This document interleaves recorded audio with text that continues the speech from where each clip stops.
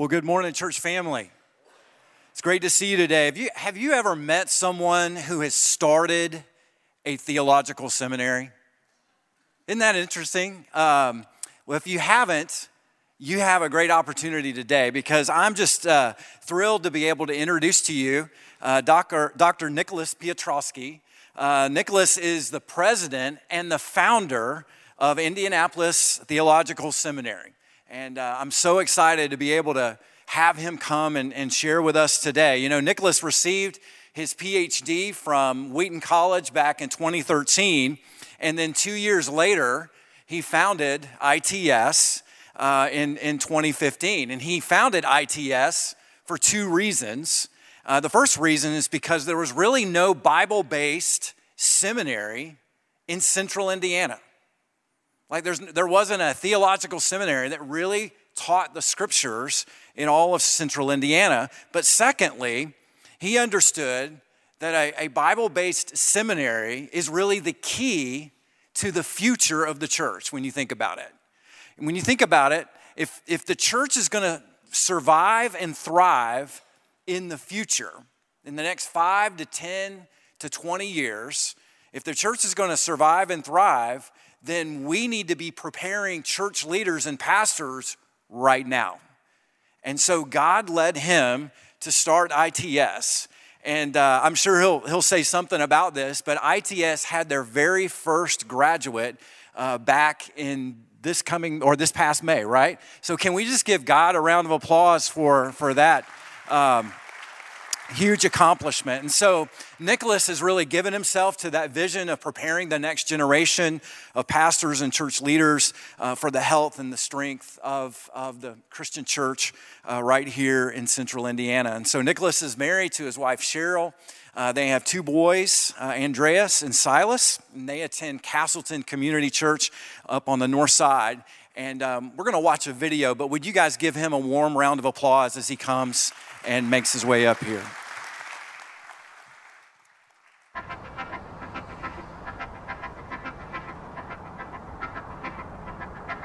Well, Indianapolis, most people don't realize that right now it's about the 12th largest city in the United States. So we have growth really in every sector, from technology to sports to hospitality industry. Indianapolis is thriving. And along with that, churches are growing in Indianapolis. Churches are being planted in Indianapolis. And yet, we have no seminary here working with local churches for training the next generation of leaders. Therefore, we're sending our best and our brightest away, which is great for wherever they end up. But I would like Indianapolis to be a place where some of them end up, and there's no guarantee that they come back. I had the conviction that ITS should begin here in central Indiana the moment I realized there wasn't a Bible-believing, evangelical, and Reformed seminary in Indianapolis. Thinking missionally about the gospel, it's not just a hypothetical idea of how might this work in your context. It turns the city into sort of a learning lab where you try things, you fail, you retool, and you do it again. That's all afforded by the reality of being local together in person with each other. I think the role of Indianapolis Theological Seminary and the city of Indianapolis is to strengthen our city by training young men and women for the various ways in which they can serve the Lord in our city. Right now, all of our courses are in the evening or on weekends, so that students don't have to stop what they're doing in their local churches, don't have to stop what they're doing in their jobs, don't have to put their families on hold, but can also fit this education into what they're already doing. And Lord willing, the education will also already pay off in application in the things they're already doing in local churches and their jobs and their families. We want our students learning how to pastor, not just how to have right answers. I think a lot of seminaries unintentionally draw their students out of their local churches. ITS is intentionally set up to push students back into their local churches through internships. We want our scholarship to translate into local church ministry so that our students are taking what they've learned and they're then pouring into the people at their local churches in discipleship. the role of Indianapolis Theological Seminary is going to be to largely change the city of Indianapolis for the good of Indianapolis and for the glory of God.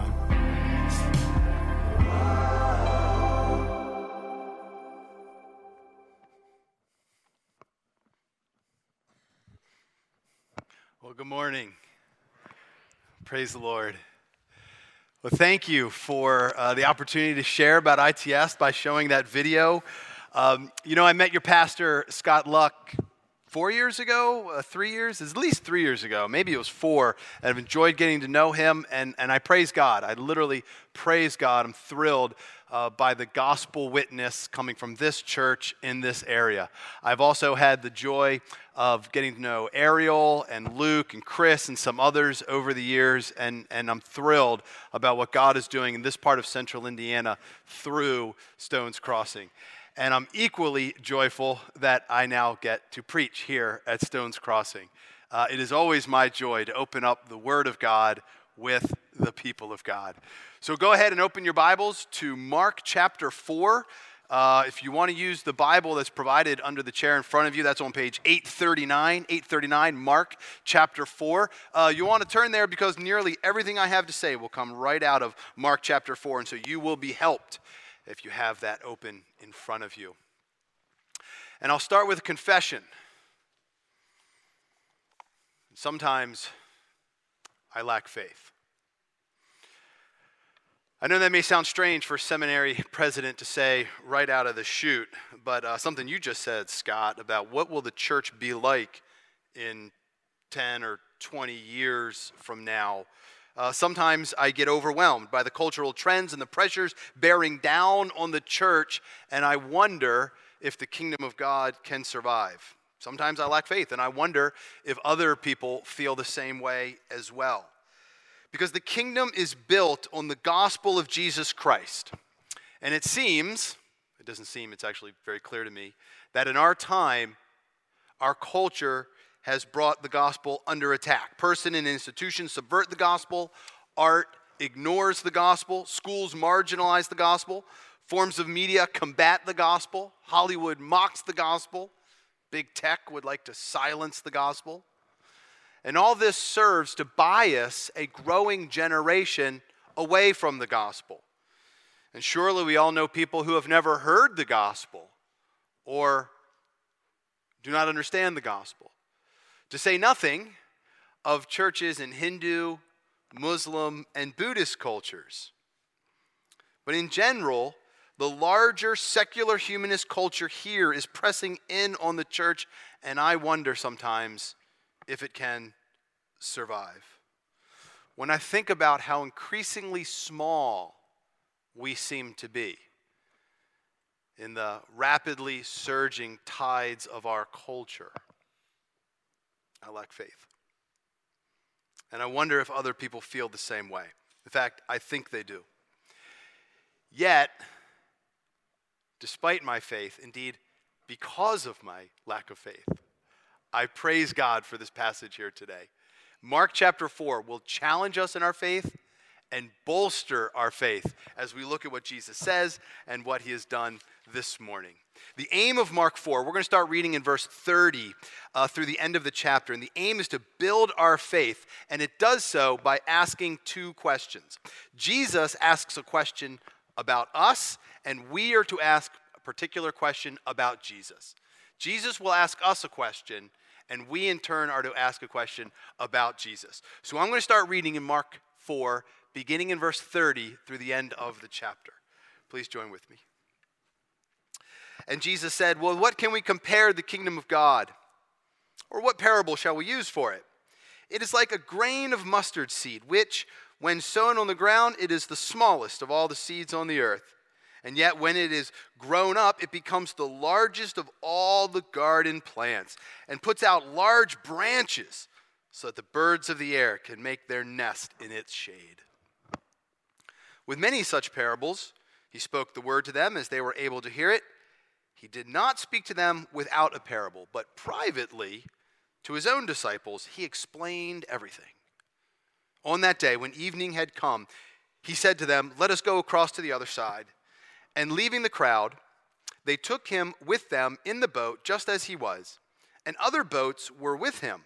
And a great windstorm arose, and the waves were breaking into the boat, so the boat was already filling. But he was in the stern, asleep on the cushion. And they went to him, and they said to him, "Teacher, do you not care that we are perishing?"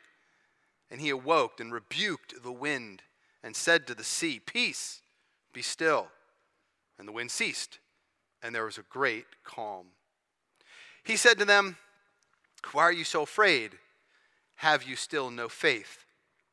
And they were filled with great fear and said to one another, "Who then is this, that even the wind and the sea obey him?"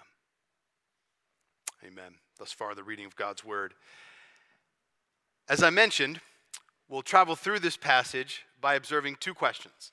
Jesus asks us a question by asking his disciples. You see that there in verse 40? He says, "Why are you so afraid? Have you still no faith?" Well, what might they be afraid of? And in what should they put their faith?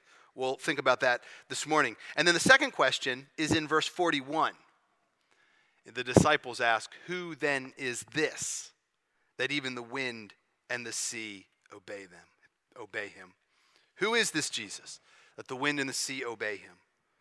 What does his control over nature mean about him? And how should we respond to him? So we'll consider these two questions in turn.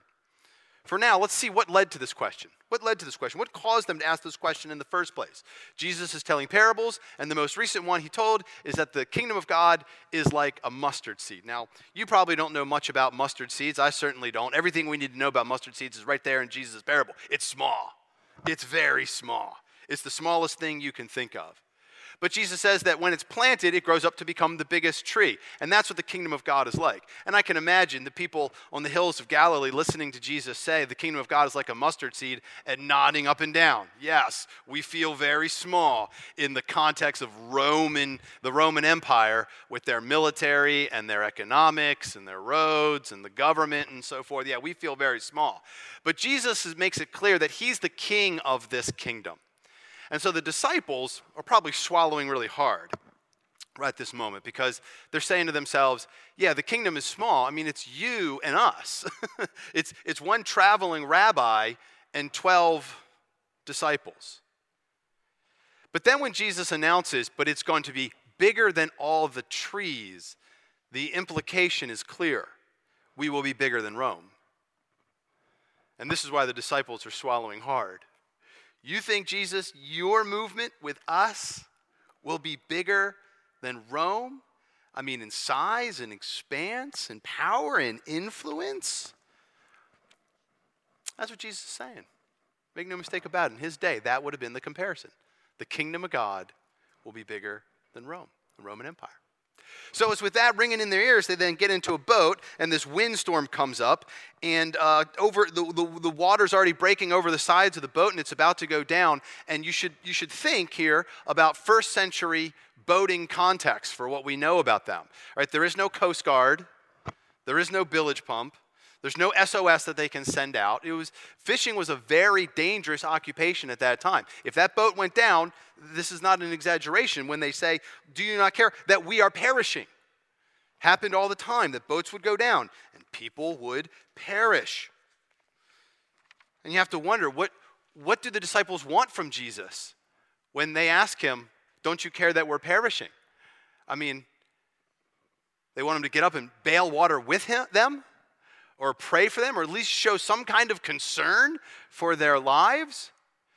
Well, judging by their reaction, they don't expect him to simply speak and calm the storm. Do you see that there in verse 41? When he speaks and the storm is stilled, they are filled with great fear. Jesus asks them, "Why are you afraid during the storm? Why do you have fear?" But then after he calms the storm, their fear goes up. They go from fear to great fear. You'd think it would be the other way around. You would think, "Whew, Jesus just saved our lives. Now's the time to relax. Now maybe we can go take a nap on the cushion." Instead, their fear goes up after the storm. Why is this? Well, the key is back in the parable. The key is back in the parable. Again, we don't know much about mustard seeds except that they're small, but that's the point. When it grows up, it becomes the biggest.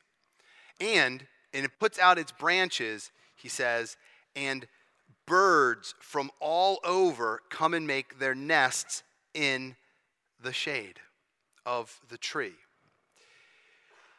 This image of a tree where birds come and make their nests, different kinds of birds come and make their nests in the tree, is an image taken from the Old Testament.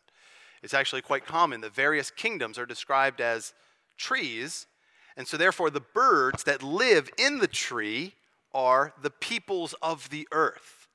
The peoples of the earth.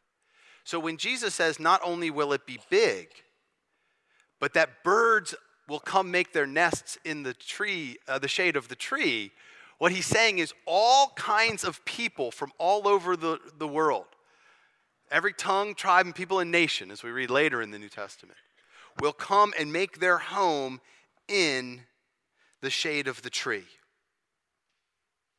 In other words, look, I know the kingdom is small now. It's me and 12 followers, but it will not remain this small ragtag crew of Galileans that can barely even fit into a boat, can't control a boat in a storm. But it will become the biggest, even bigger than Rome for its day. No wonder it's compared to the mustard seed, the smallest thing he and his followers can think of. But there's one more thing I want to show you in verse 32. Again, this language of planting a tree and birds coming making nests in its shade also comes from Psalm 104. 104 verse 12. Now the significance here is that Psalm 104 is a praise to God for how effortlessly and for his own joy he made everything. So trees are but one of the things that God, for his own glory, made in his sovereignty. That's what Psalm 104 is about. How easy it was for God to make the universe out of nothing and to produce all kinds of things, one of which is trees. That God, it's a hymn to God for his providence over creation. That he creates everything effortlessly and he sustains things for his good pleasure and by his mere will. And that's why Jesus is quoting it. He's saying that just as surely as God created everything and controls it by his sovereign sustaining power, that's how confident I am that the mustard seed will grow from small to great. We have the Creator God behind us, as sure as the sun comes up in the morning, making sure that the kingdom will grow to this great, unimaginable size. And it's with that ringing in their ears, that great confidence in the providence of God over the kingdom of God, with that ringing in their ears, that they get into the boat in verse 35. Do you see that in verse 35? It says, on that day. And so it's as the storm hits, the disciples are scared that they might perish. But if they had learned the parable, they would know that they will not die yet. Because they are the seed with which God has big plans. As big as his initial creational plans. They were the mustard seed. And the kingdom is not going anywhere if they die on that day. But maybe only Jesus understood the parable, and that's why he's asleep on the cushion. And the rest are frantic. Jump back into verse 34. There's this interesting transition between the parable and the storm, or verse 33 actually. Mark tells us, with many such parables, he spoke the word to them, just as they were able to hear it. He did not speak without a parable. He did not speak without a parable. So put that in the positive. He always only spoke in parables to the crowd. But privately, to his own disciples, he explained everything. So Jesus' normal modus operandi is, here come the crowds, I'm going to give them some parables here. And then I'll take my 12 off to the side and explain this is what I meant by that parable. Here come the crowds again, parables again, take the disciples aside and give them an explanation. And so in verse 35, when you read on that day, when evening had come, and then in verse 36, leaving the crowd, what do you expect? You expect that private interpretation. You expect Jesus to now give them further insight into the meaning of the parable. And so that's what the stilling of the storm is. The stilling of the storm for these disciples is an in-life, live, personal, hands-on explanation of the meaning of the parable. Now, if it were my class at ITS, we would have books and a whiteboard, and I would just do my best to put it in words. But Jesus throws them into a life-harrowing situation, because in the situation, in seeing how Jesus acts and how God providentially preserves his kingdom, even when it's teensy tiny and threatened by death, will do what? Press into them with confidence what Jesus said in the parable. That I know we're small. You think I don't know we're small? We're small. We're smaller than a mustard seed. But we will be big, because God has huge creational plans for us that we have to spread out bigger and further than Rome so that all the nations can come live in the kingdom of God. It all starts right here in this boat, boys. The life situation presses that into them. And it should do the same for us. This story of Jesus speaking and calming the storm is commonly allegorized. And what that means is sometimes it's taught as though it's a personal lesson for each individual. That you have storms in your life, and you have storms in your life, and you have storms, and you have storms. And everybody has their own personal storms. You know, losing your job or weight loss or some health issue, all kinds of personal storms. And if you simply have enough faith, Jesus will calm the storms of your life. I think this is teaching the exact opposite, actually. That this is not about individual problems, but about what? The kingdom of God. This thing that's going to be so big that all the nations of the earth will come and find home in it. All the birds of the air will make their nest. It's not about individuals. It's about the kingdom of God. And it's not about God getting you out of your problems. To the contrary. God is going to throw you into problems. It's Jesus who gets in the boat. It's God who brings the storm so that he can then act in a way that demonstrates his power over the whole creation. Now, I want to be clear. God cares about your individual personal problems. He truly does. And there's a lot in the scriptures, in the Psalms, and in the book of Hebrews, and other places that talk about how God has that kind of individual, personal, shepherding care for all of his sheep. Make no doubt about it. That's just not what this passage is about. This passage is an opportunity for God to take us and lift our eyes up out of our personal problems, to look at the larger scope, to look at the larger plan, to actually look across history and across time and ask yourself, what is God doing in the world? And then reconsider your own problems as a small participant in God's larger creational, providential care for all time and space.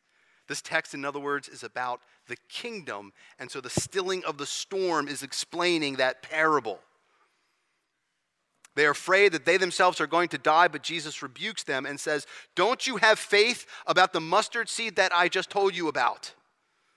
I mean, what else are they supposed to have faith in? When Jesus asks the question in verse 40, why are you so afraid? Have you no faith? What are they supposed to have faith in? It's not that Jesus will calm the storm. They'd never seen him do that. This is brand new for them. Jesus never promised that, hey, when we get in a boat and the storm comes, I'll just use some messianic miracle-working power and take care of it. He never said anything like that. And again, judging by their response, their fear goes up. They had no idea that he could even do that or that he would. So what does Jesus expect them to have had faith in? The parable that he just told. And so that is the question Jesus is asking us today. He's certainly asking me. I hope he's asking you. Where is your faith in what I have planned and what God has providentially, sovereignly guided for 2,000 years already and counting? Don't you see the end from the beginning? A little wind, a subversive culture here, canceling over there. This stuff doesn't threaten Jesus. He says, I am building my kingdom. I am building my kingdom. Just yesterday, I met a missionary to northern India. He was from southern India. And apparently southern India, learned this yesterday, and northern India are so different that it's like going to a whole another country, another world. He knew nothing about northern India growing up in southern India. And when he got up there to serve, he wanted to plant churches. It was only then that he discovered that for the last 100 years, that area was known as the graveyard of missionaries. That was the nickname, the graveyard of missionaries. Literally hundreds of missionaries over the last 200 years have gone there and died and seen no converts. So he discovers that when he gets up there. Oh, is that the reputation for the area? 50 million unreached people in the region that he was assigned. Today, he's the leader of a huge Bible college that puts out 150 graduates a year and 10 elementary through high schools, 10 K to 12 schools in that region. And literally hundreds of churches have been planted. Small. From small comes great. From death comes life. From defeat comes victory. And this is a theme throughout the book of Mark, isn't it? That from small comes great, from defeat comes victory, from death comes life. And it climaxes where? It climaxes at the cross. There's no place where the gospel, where the kingdom looks smaller and more threatened than when Jesus is being killed. His 12 disciples, not Judas and Peter only, all of them abandon Jesus. And he's left alone on the cross, and he dies. In that moment, it is clear that the mustard seed is not only small, but ground down into dust and destroyed altogether. It never looked bleaker. But on the third day, God raises Jesus back to life. He regathers 11 of his disciples, and he tells them, go now into all the nations and teach them whatsoever I've commanded you, and lo and behold, I'm with you to the end of the age. And from that day, slowly but surely, the kingdom has been progressing, and more birds have been coming to make their nest in the tree of the kingdom. And you are one of them.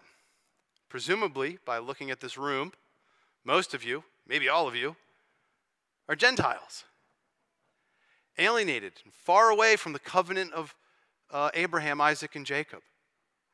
Lost and perishing in the world. Your ancestors probably worshipped the rocks in the river, the spirits in the woods, and feared all kinds of demons and things like that, and made sacrifices to the gods of nature and so forth. That's what my ancestors were like. But with the gospel progressed, came to our people, convinced us of the error of our ways, the Spirit opened our eyes and grew faith in our hearts. And here we are today, singing songs about the God of Abraham, Isaac, and Jacob. The kingdom has progressed this far. And so this parable and this story are a challenge to us to lift up our eyes to what God is doing across all creation and to put our trust in his sovereign care for the church. And maybe break out of focusing on our individual problems, as real as important as they are to us and to God, and to look at what God is doing on this cosmic level, and to have the kind of confidence that Jesus had, come what may. God is sovereignly enthroned over his kingdom and over his creation, and growing it despite windstorms, subversive cultural liturgies, violent oppressors. Those are real problems, but they are not problems enough for the sovereign creator and sustainer of the kingdom of God. that is spreading for his glory and ultimately to bring the church all together into the new creation.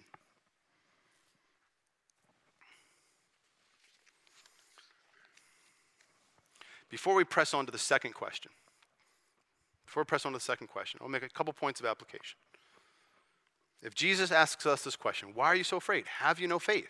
Didn't I tell you you'd be small? Didn't I tell you we'd be threatened?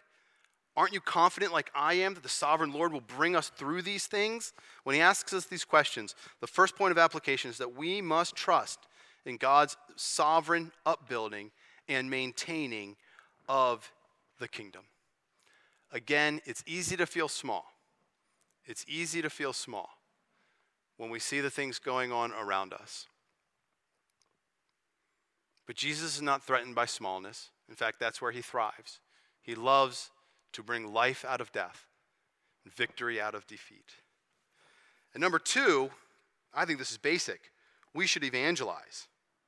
We should be eager to open up our mouths and tell people the good news of Jesus' death and resurrection, and that they can be saved through his atoning work, and they can be forgiven of their sins and reconciled to the Creator and given the Holy Spirit and brought into communion with God and with each other. We should be eager to tell people this because Jesus is guaranteeing success. He's guaranteeing success. Not on every occasion, but put it all together, through the march through time, there has been great success. And why should that abate now? We live in a time when we are encouraged to keep quiet about our faith. And I just wonder why. Who's encouraging us to keep quiet? Again, the media and big tech or whatever, these things that grab all the headlines. Your neighbors, on the other hand, they're dying. They're dying for meaning, and they're dying, literally dying. And when people come to faith, the first person they thank is the Lord Jesus Christ. The second person they thank is the person who shared the gospel with them. And so your neighbors, your coworkers, your family members, they want the gospel, whether they realize it or not. On a deep level, searching for meaning and life, they want it and they need it. And when they hear the truth of it, and they become convinced of it, and they follow Jesus, they're deeply grateful. And so why would we be silent? Jesus is telling us you will be successful, and our neighbors are dying to hear it. And so we must open our mouths and tell people about the good news of Jesus Christ. Now for our second question. We've considered the first question, why are we afraid, and what we might be afraid of now. The second question is in verse 41. Who then is this, that even the wind and the sea obey him? And why are they filled with great fear? Whereas before, when their lives were threatened, they were merely filled with fear. Now, great fear. Well, surely these events remind us of another story. Do they remind you of another story? Let's think about it. You got a group of sailors on a boat. The wind comes, threatens them. They think they're going to die. One of them is asleep on the cushion. He stands up. Some words are said. A miracle happens that calms the storm. Everyone knows they're now safe, and their fear rises as opposed to going down. Do you know that story? My 10-year-old son Andreas could tell you right away. This is Jonah. That's a basic outline of the Jonah story. And this is why the disciples are afraid at this moment. They realize in an instant that they are the new characters in God's redemptive activities, just like in the Jonah story. Only there's a key difference. In the Jonah story, God was somewhere. Nobody knew where God was. God, if he existed, or if he was a rival to the gods that the sailors would have believed in, he's transcendent. He is beyond creation, right? And so when Jonah is woken up and the sailors say, basically the same thing, do you not care that we're going to perish? Rise and pray to your God. Jonah says, I serve the God who created the heavens and the earth. Oh, no, he says, I serve the God who created the sea and the dry land. That's what he says, the sea and the dry land. Now, to the sailors, they would have recognized that right away to say, you're the guilty party. You just confessed that your God is in control of the sea. And here we are on the sea. So your God must be the one causing all of this. And so when they throw Jonah into the sea, they see something they've never seen before in their lives. And that is God actually doing something. They prayed to false gods who never respond to their prayers or to their actions. Now, God has drawn near to them, and they're afraid. And this is because they've never seen the presence of God or experienced the presence of God. Whereas the disciples, in this moment, when they connect those dots, realize that God is not transcendent, controlling nature, the sea, and the dry land from a distance, but he is with us in the boat. He is with us in the boat. And suddenly this man, whom we've been walking and talking with and kind of half paying attention to his parables, who understands these things anyway, right, is actually God himself come to us in the flesh, in our very condition, the condition of fear, lack of faith, threatened by death. He is right up here with us in the boat. They realize in an instant that Jesus is God himself coming to plant that mustard seed and to water it and to tend it and to grow it and to guarantee its success. And from the very beginning of the church, the early church fathers recognized that the parallel here with the church is that the church is the boat. You understand? And because Jesus is resurrected and he's still alive and he's with us by his Spirit, whatever boat we're in and whatever trouble the kingdom of God faces, Jesus is with us in the boat. Jesus is with us in the battle. Jesus is with us in the times when we're threatened or scared or made to feel small by whether it's genuine persecution and oppression, which the church has seen and continues to see around the world today, or whether it's this cultural sort of eroding underneath of us. Either way, Jesus is with us, and that should cause us to fear and to trust and to evangelize, to bring more people into the boat, which is, ironically, the safest place on the sea.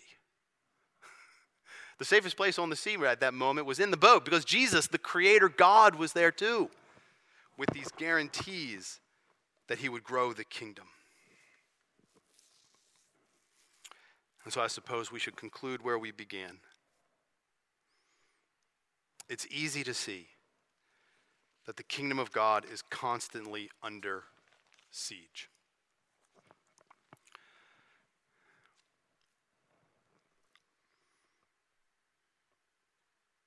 And I'm reminded, and I hope you are too, that though the church seems small, and although it is surely battered about, it has grown, and it will continue to grow until every single person who the Father calls comes and makes his or her home in the kingdom.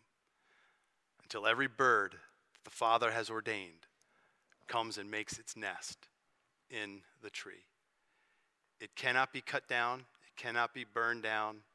It cannot be uprooted and supplanted until God's sovereign purposes with the church are done. And so the safest place to be is in the presence of the Lord Jesus, in the presence of the church, awaiting that great consummation. And so we should trust and we should be bold until that great day. Let me pray for us.